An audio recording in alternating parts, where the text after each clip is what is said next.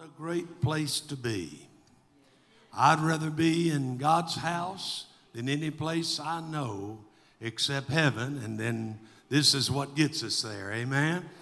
Thank the Lord. It's good to see those that are all of our guests and those that are online. We can't see them, but I guess they can see us. We've got faith anyway. Faith is the substance of things hoped for and evidence of things unseen. So we're glad tonight to be able to bring the word of the Lord. If you have your Bibles, we're going to go right into God's word this evening.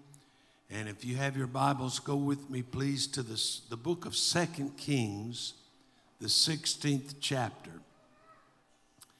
And we're going to begin there with verse 10 and read down through verse 18. And King Ahaz went to Damascus to meet Tiglath-Pileser, king of Assyria, and saw an altar that was at Damascus. And King Ahaz sent to Uriah the priest the fashion of the altar and the pattern of it according to all the workmanship thereof. And Uriah the priest built an altar according to all that King Ahaz had sent from Damascus. So Uriah the priest made it against King Ahaz, came down from Damascus. And when the king was come from Damascus, the king saw the altar, and the king approached to the altar and offered thereon. Let's pray together that God would speak to our hearts in this service tonight. Lord, we thank you for your word. It is a lamp to our feet and a light unto our pathway. God, you said your word would not return unto you void, but would go forth and accomplish what pleases you. We ask for your anointing tonight, that you would speak to our hearts, let your word accomplish your will, and we give you the praise for it in Jesus' name. And everybody said amen. God bless you. You may be seated. I didn't want you to have to stand all the way through verse 18, so I just kind of stopped short right there.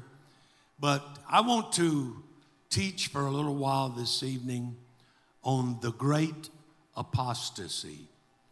Now, that sounds like a word that, it's almost apostolic, it sounds like. But it stops short. The first few letters are only the part that are apostolic. But what it really means to be to have apostasy is to forsake the faith and principles of truth. To forsake the faith and principles of truth. It's an amazing thing that Ahaz had a father that did that which was right in the sight of the Lord. His father was a good king in Judah. And then his son, Hezekiah, was a good king in Judah. But there in that little span of time of one generation, from father to son to grandson, we find probably one of the most evil and corrupt and apostate kings that have ever served over Israel or over Judah. And I want you to notice what he did, because we are seeing in these last ages a reenactment of the apostasy of Ahaz. First of all, we notice that he's the one that introduced the great apostasy. Now, I know that in the last days, the Bible said that there would be a great falling away. And basically, that's what apostasy is. But at the same time, there's a falling away. There's a great revival. And the glory of the latter house shall be greater than that of the former. And I think we're seeing that taking place as a pattern. Of course, we know the Old Testament is a shadow and type of things to come and of the New Testament plan of salvation.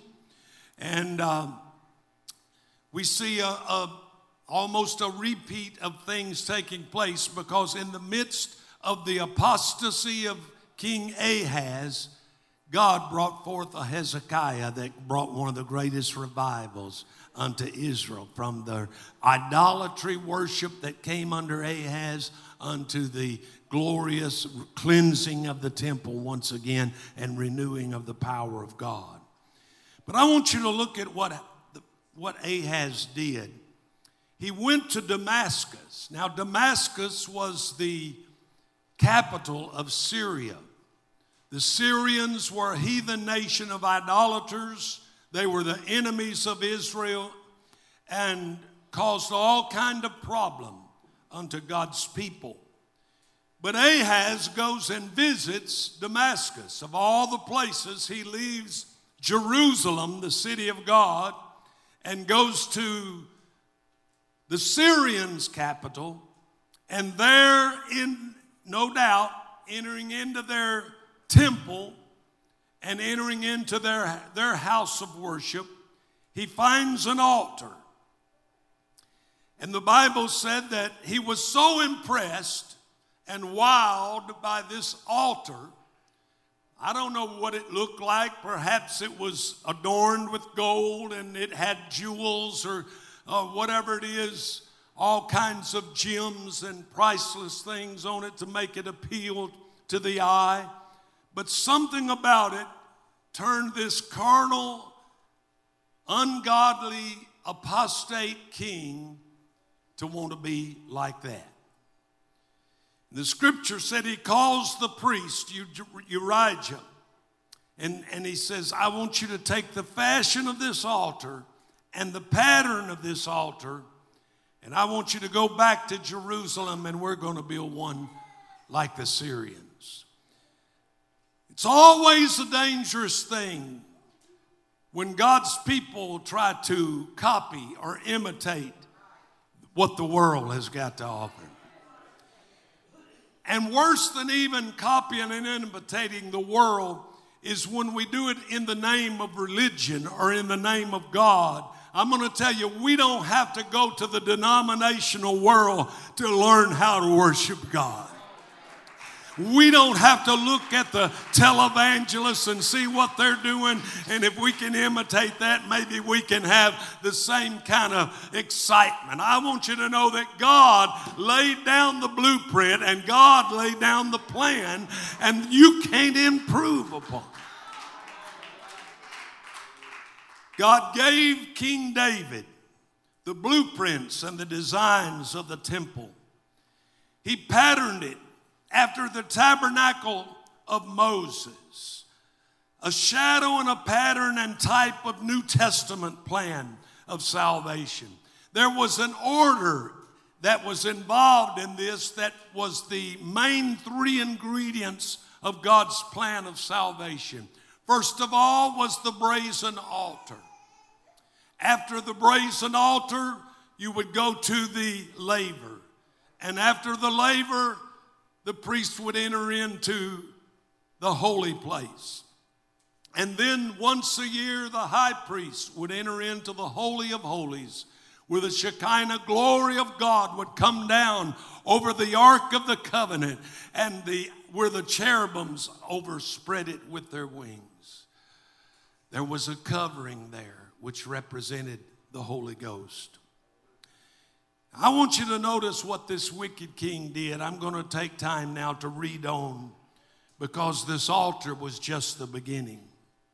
When he saw the altar, the Bible said that he approached to the altar and he offered thereon. That was not the king's business. That was what the priest's job was to be. But he felt like he could do whatever he wanted to do, and he did it. He burned his burnt offering and his meat offering and poured his drink offering and sprinkled the blood of his peace offerings upon the altar.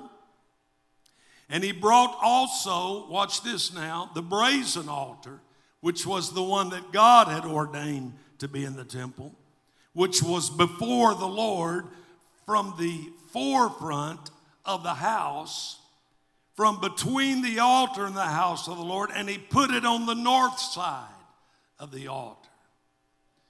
He put his altar where the brazen altar should be and moved the brazen altar out of the picture to the north side of the temple. And then King Ahaz commanded Uriah the priest, saying, upon the great altar, not only does he desecrate the altar that God ordained, not only does he belittle it, not only does he take it away and put it out of commission, he calls his new fashioned and patterned altar after the Syrians the great altar.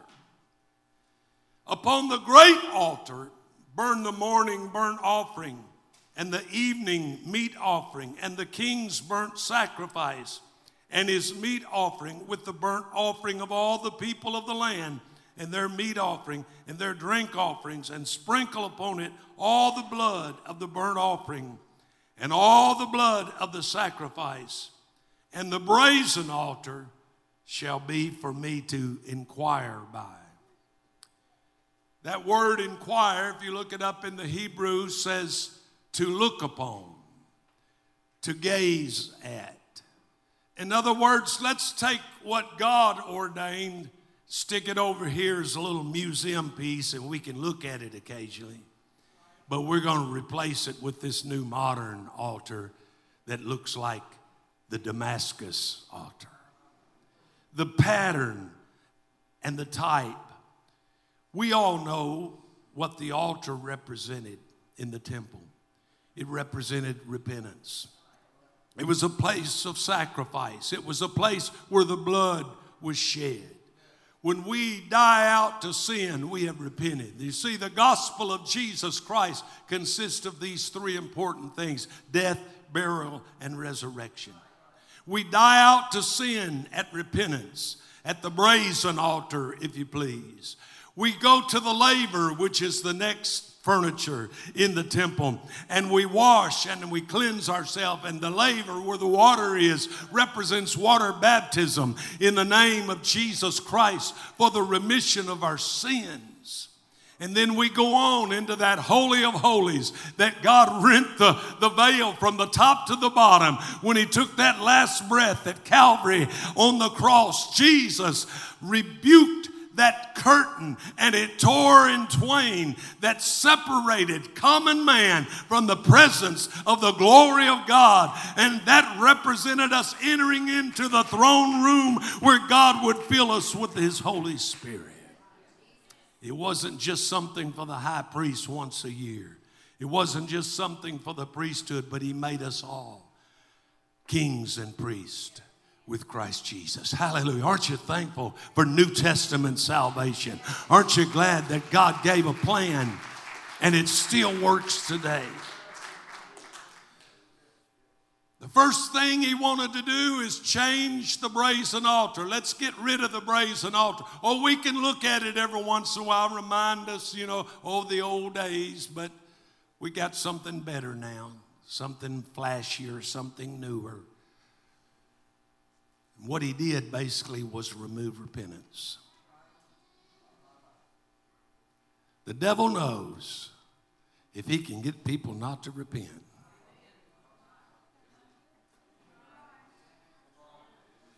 Why do you think they cried out, "If you are the Christ, come down off the cross"? Because if he had not shed that blood on the cross, we would not have an altar, a place of repentance. There would be no place to repent. Amen? Jesus died on that cross. Would not come down. He didn't have it to prove to anybody anything. Praise God. But the scripture said that after he did this, then verse 17, the king Ahaz cut off the borders of the bases and removed the laver. So he wasn't just satisfied getting rid of, kicking repentance out of the church. Now we're going to get baptism out.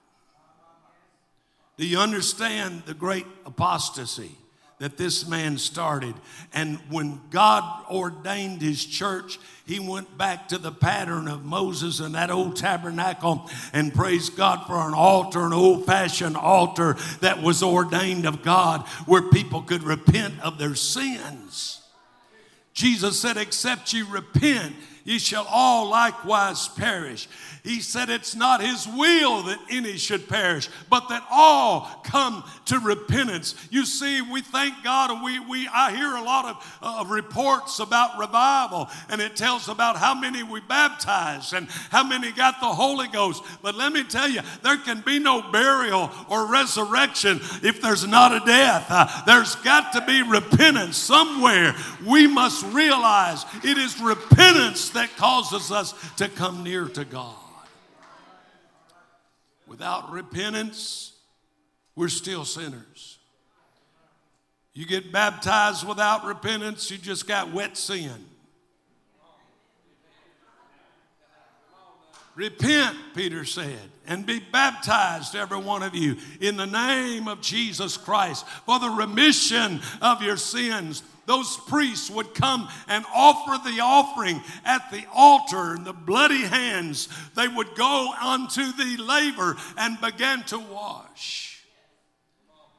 And then they could enter sanctified into the holy place. The scripture tells us he cut off the borders of the bases, removed the laver from off them, and took down the sea from off the brazen oxen that were under it, and put it upon a pavement of stones. Isn't that exactly what the denominational world has done? They've taken repentance out of the church. Isn't it exactly what they're teaching today? Baptism has nothing to do with your salvation. They blindly and ignorantly or purposely look away from the scriptures that tell us without any hesitation, he that believeth and is baptized shall be saved, and he that believeth not shall be damned. But I believe, and I introduce this message to you to tell you that this is the danger and this is the beginning. It didn't just start a few years ago, this denominational work that pushes repentance out of the church, pushes baptism out of the church, pushes the Holy Ghost out. You know what they'll try to tell you? They'll say, oh, that was just for the apostles. How many's ever heard that? That was just for the 12, or that was just for the early church. But I am here to tell you and proclaim tonight, Jesus Christ the same, yesterday, today, and forever. Thank God for the plan of salvation. Thank God that it's still alive. Thank God that it's still in this church. God ordained it. He set down the blueprint. He set down the pattern. And I don't care if you're king or not king. Nobody has a right to come into God's house and remove what God has ordained. Nobody has the right to step in there and take away what God has placed in the kingdom of God and in his church. He cut off the borders. He took down the sea and the covert for the Sabbath that they had built in the house, and the king's entry without turned he from the house of the Lord, and he did it for the king of Assyria. Now, I'm going to talk about this covert for the Sabbath that came from a Hebrew word that means a covering for the Sabbath. The scripture declares in Isaiah 30 and verse 1, we can take time to read that if they don't have it up on the board right now, but Isaiah 30. verse 1 and verse 2. Woe to the rebellious children, saith the Lord, that take counsel, but not of me, and that cover with a covering, but not of my spirit, that they may add sin to sin, that walk to go down into Egypt and have not asked at my mouth to strengthen themselves in the strength of Pharaoh and to trust in the shadow of Egypt. Have a covering, but not of my spirit. This covert of the Sabbath, and how many knows what the Sabbath is? It's a type of the Holy Ghost.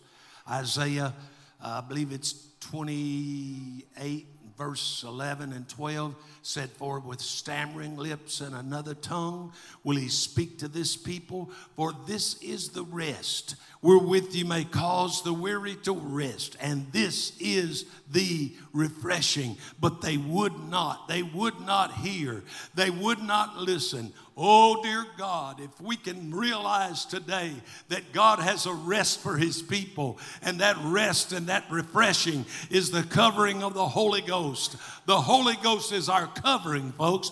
The Holy Ghost, we can't substitute it with something else. We can't substitute it with talent or abilities or anything else. There's no amount of what we can decorate with that's going to take the place of the power of the Holy Ghost. I've noticed some of our churches now, part of their worship is you got lights flashing and turning every which way in all different colors, and smoke, artificial smoke, not the real thing. A smoke coming up all around. You look like you're in the fog. Well, that's amazing, because we find them when they couldn't enter into the temple because the Spirit of the Lord filled the place, and it was like a cloud and they couldn't see. They didn't have to have a fog machine. The Spirit of God brought the glory. Hallelujah. They didn't have to have colored lights, because he was the light of the world, and he still is today. And I'm simply telling you today that we don't need to go to Egypt, and we don't need to go to Syria, and we don't need to go to the denominational world to learn how to attract or bring people out to the house of God. There's just something about the power of the Holy Ghost. That's what Paul said. I came not unto you with enticing words of men's wisdom, but in power and demonstration of the Holy Ghost. But Ahaz took that out. Now Isaiah said they have a covering, but it's not of my spirit. Why? Because we're going to remove the covered Sabbath. We're going to take that out of the church. That we're going to tell everybody that was just for the early church, or that was just for the apostles. That tongue talking's not for us.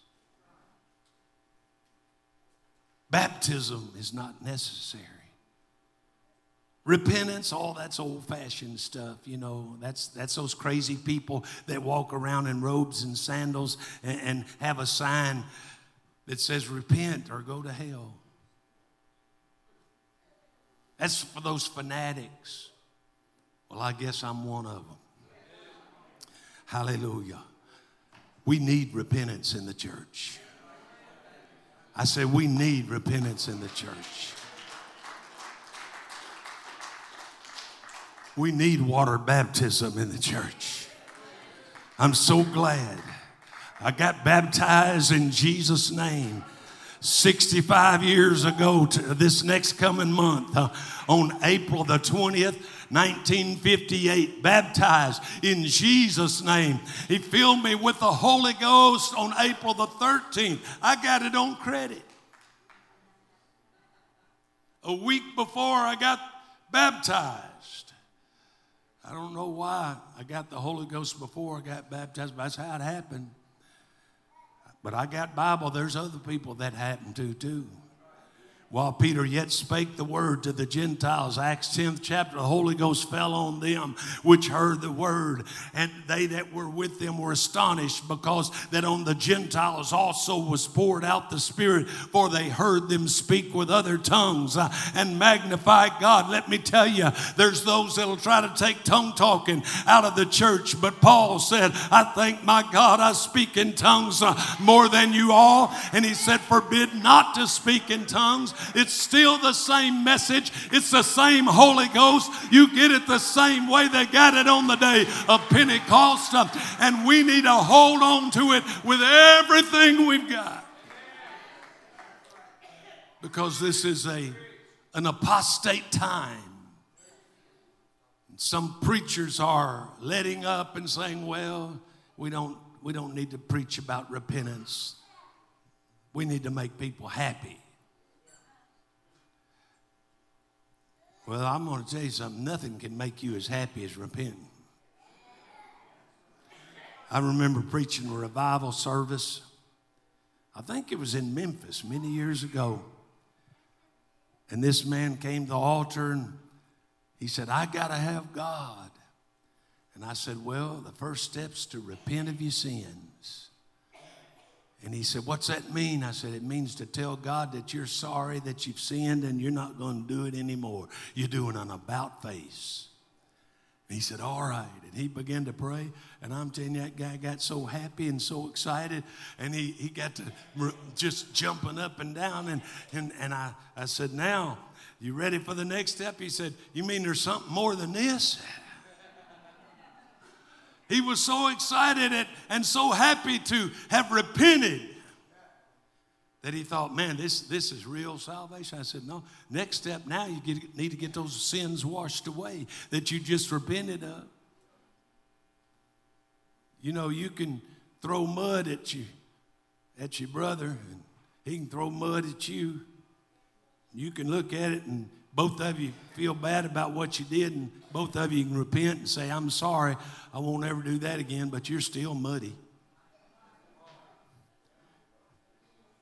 You can say, Lord, I'm sorry that I've sinned and I won't do it again, and thank God for repentance. We need that, but don't stop there, because now you need to have those sins washed away.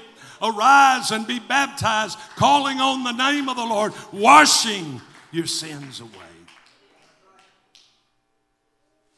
The Bible said in 1 Peter, talked about Noah's day, said where few souls, that is 8 souls, were saved by water, the like figure were into baptism, doeth also now save us. I don't care what somebody says. They may call themselves King Ahaz. If they tell you that you don't need to be baptized in Jesus' name, they've told you a lie.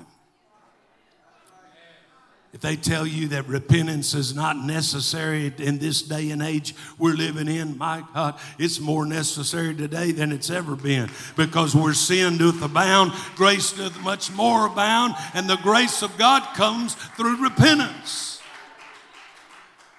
God begins to deal with our heart. Conviction, old-fashioned conviction. Brother Ronnie, I remember some of the revivals we had down in Pascagoula and the old-time revivals. Sometimes you'd get up and start singing an old song, and before you could even get to preaching, folks would come running to the altars. Conviction. But nearly every service we preached repentance. Folks, don't ever let repentance become just a byword. Don't let it be a museum piece. Don't set it off to the north side of the building where every once in a while people can go by and take a look at it and say, boy, I remember those days.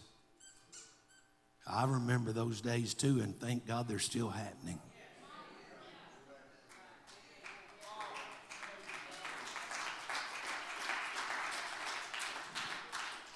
The brazen altar, the laver in the sea, the Holy of Holies, the presence of God.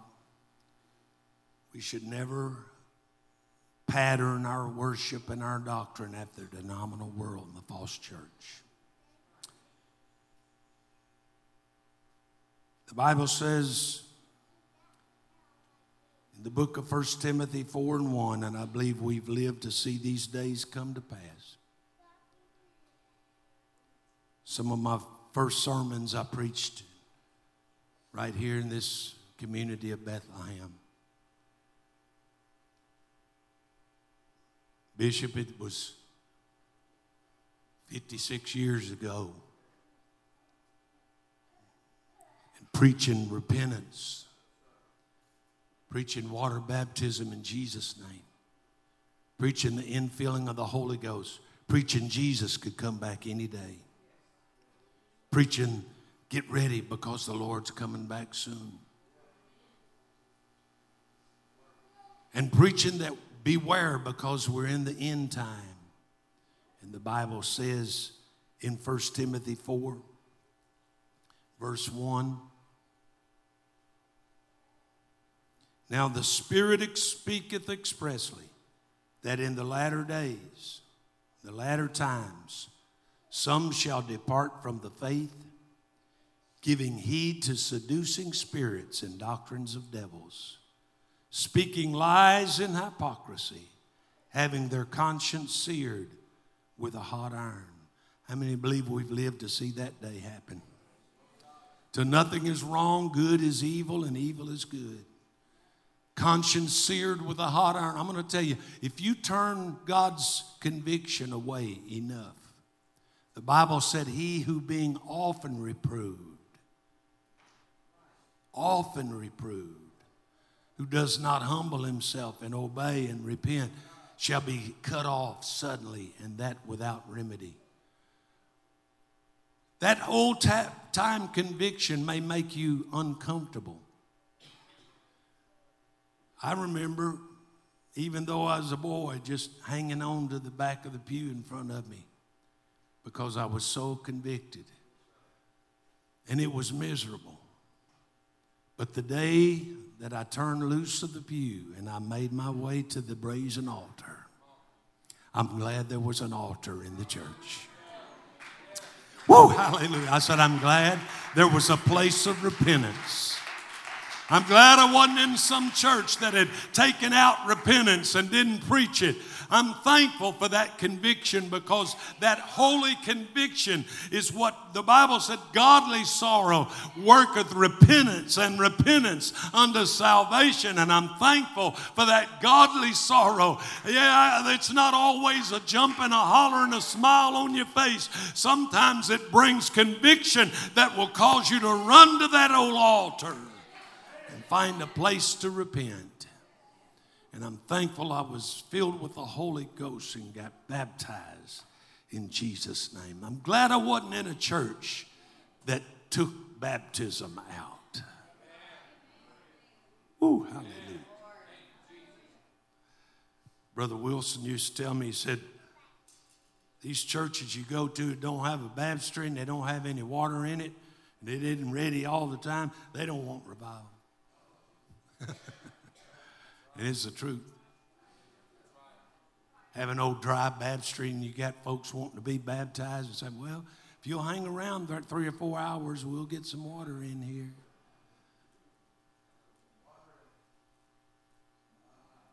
I remember taking Brother Ronnie out to the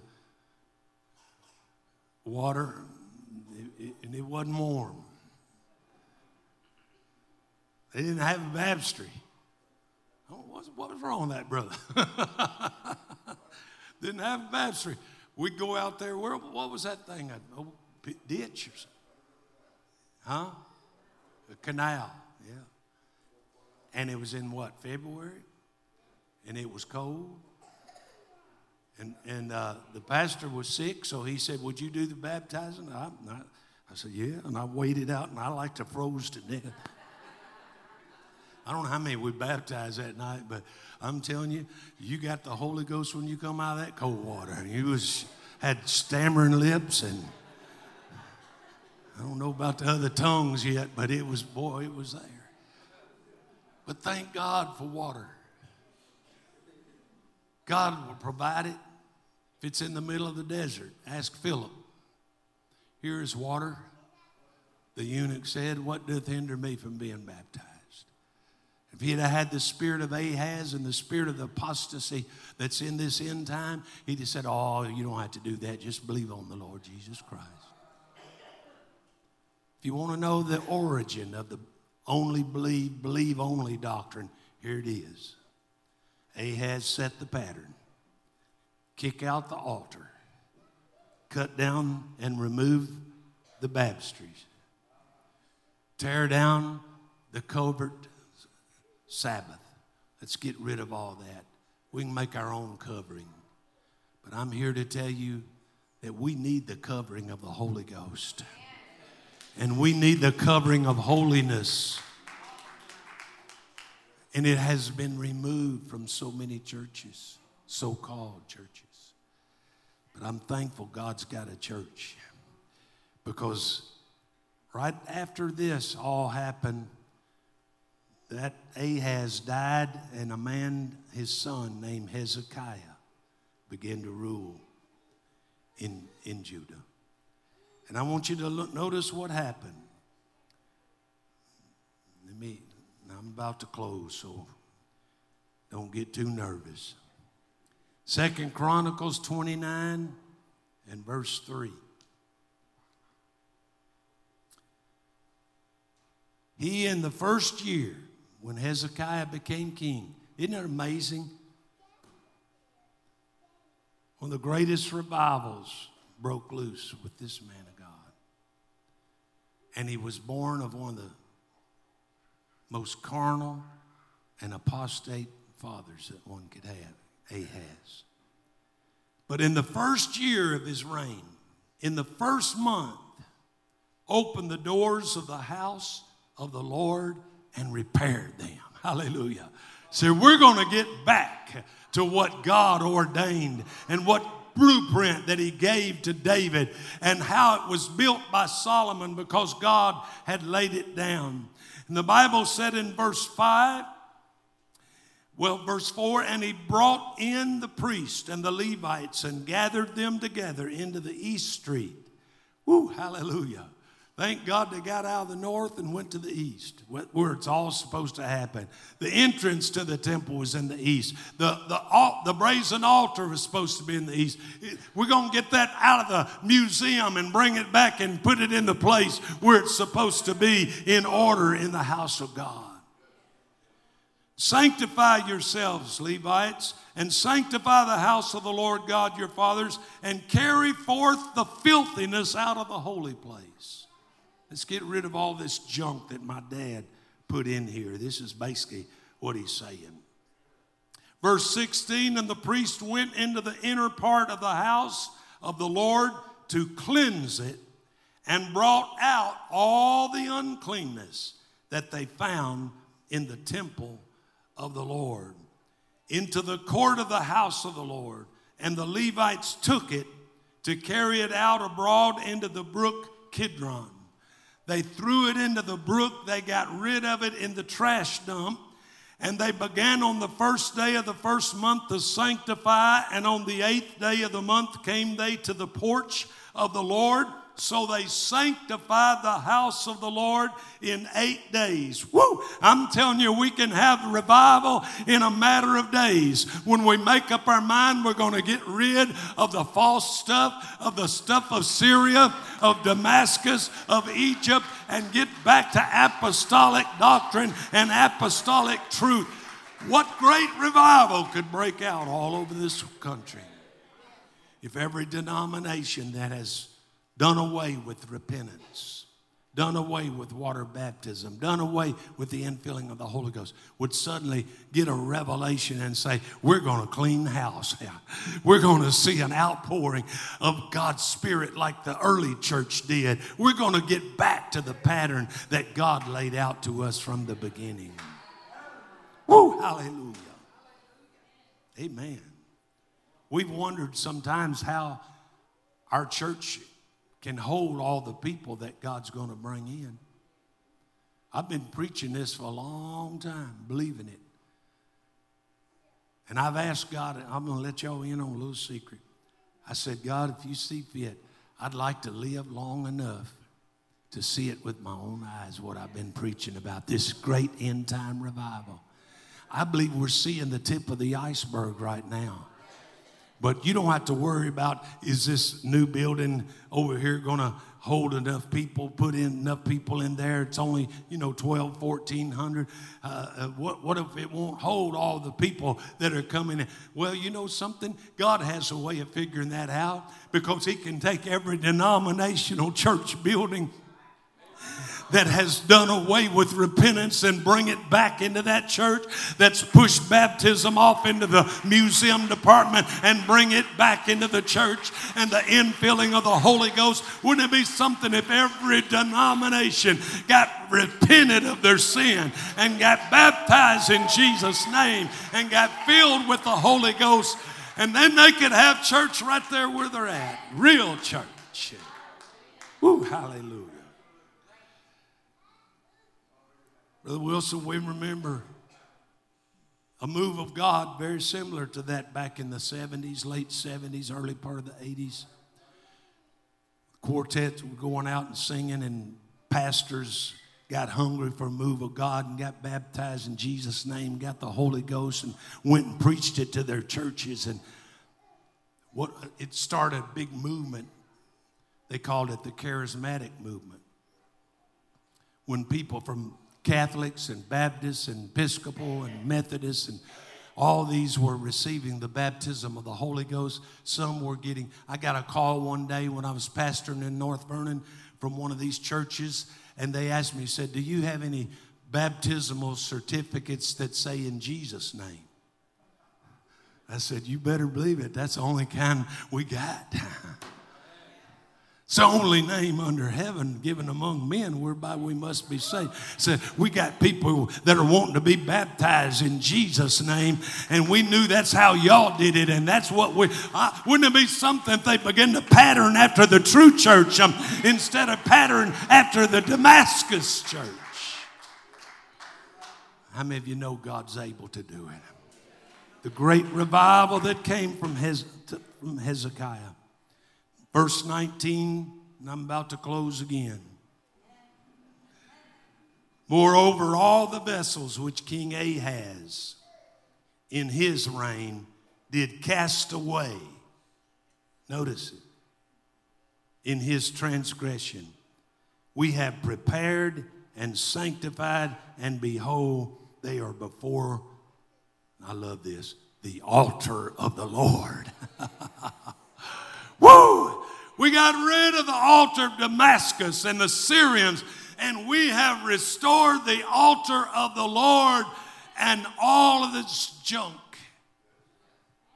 that Ahaz put in here, we've gotten rid of it. I'm saying today, you can be a part of the great apostasy, or you can be a part of the great revival. You can be among those who fall away, or you can be among those who get closer to God than they've ever been. I was preaching for a pastor in a church in the state of Kentucky. That's as far as I'll go with it. But he said, I don't believe in revival. I don't believe in all this revival stuff. The Bible said there's going to be a great falling away. Well, you know, there's some people that can look at this glass of oil and say it's half empty. But then there's other people that'll look at it and say it's half full. There's some spies go out and they come back and all they saw was giants. And then there's other spies that go out and all they saw was grapes. What are you seeing tonight? If you want to be a part of the falling away, you can. But if you're ready to say, you know what, I'm ready for revival. I'm not sure if I said this to him or not, but I'm sure I wanted to. If you don't believe in revival, why did you call me?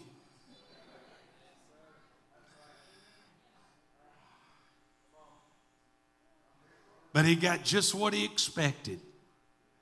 I don't think we baptized a person. I don't think anybody got the Holy Ghost. I don't think anybody repented because there was a leader that didn't believe in revival.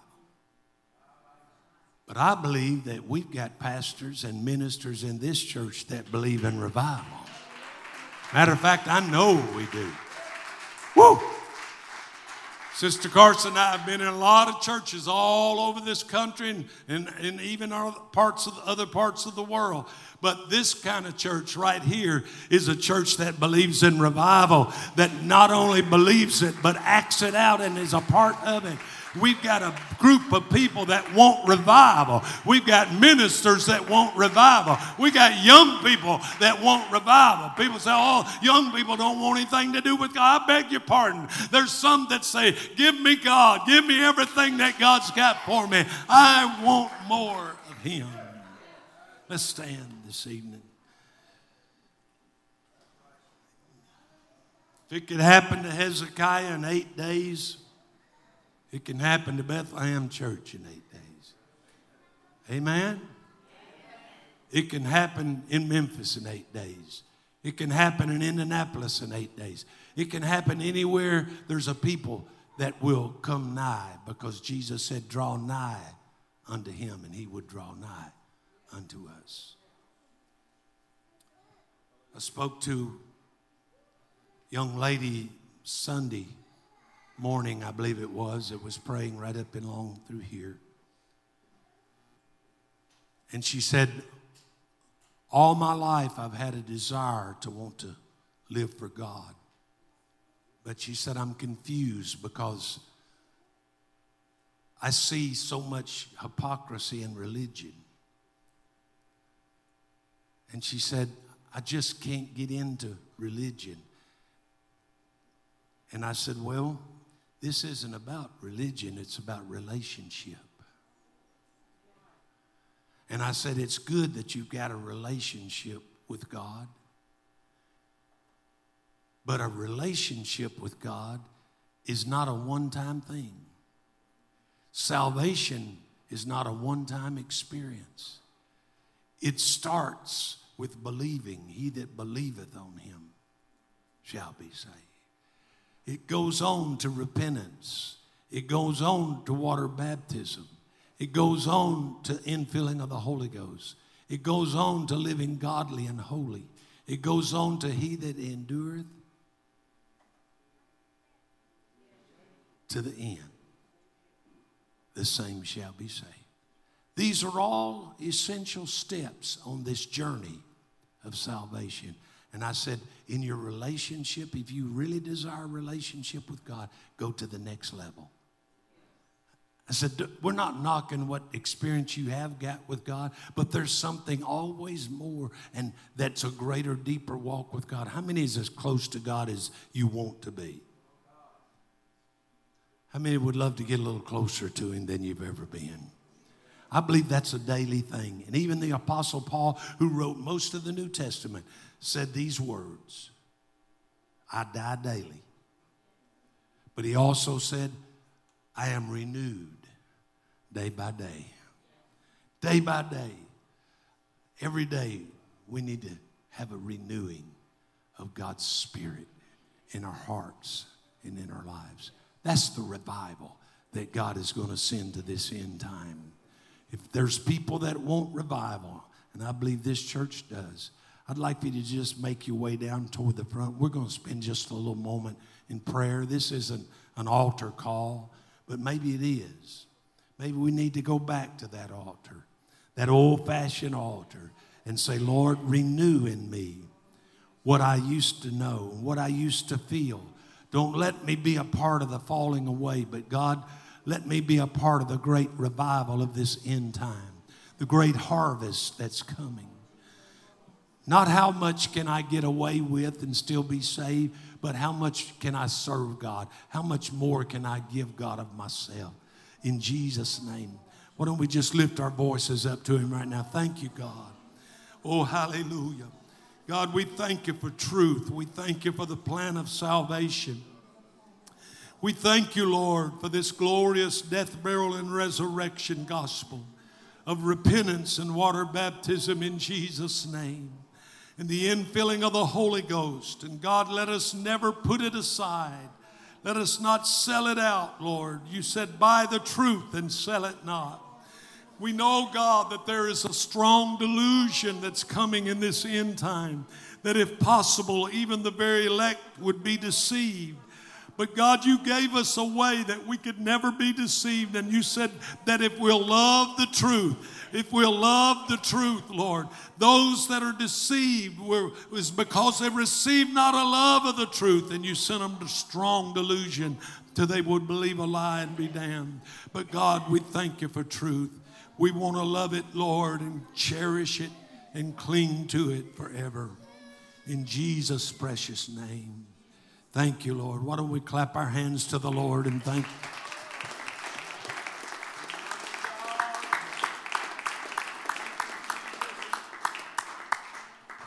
I thank God for this church. I thank God for the ministry of this church.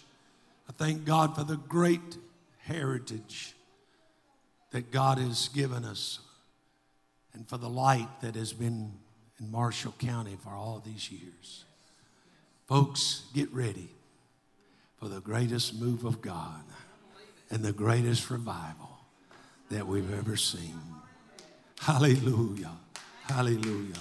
Thank you, Jesus. God bless you tonight.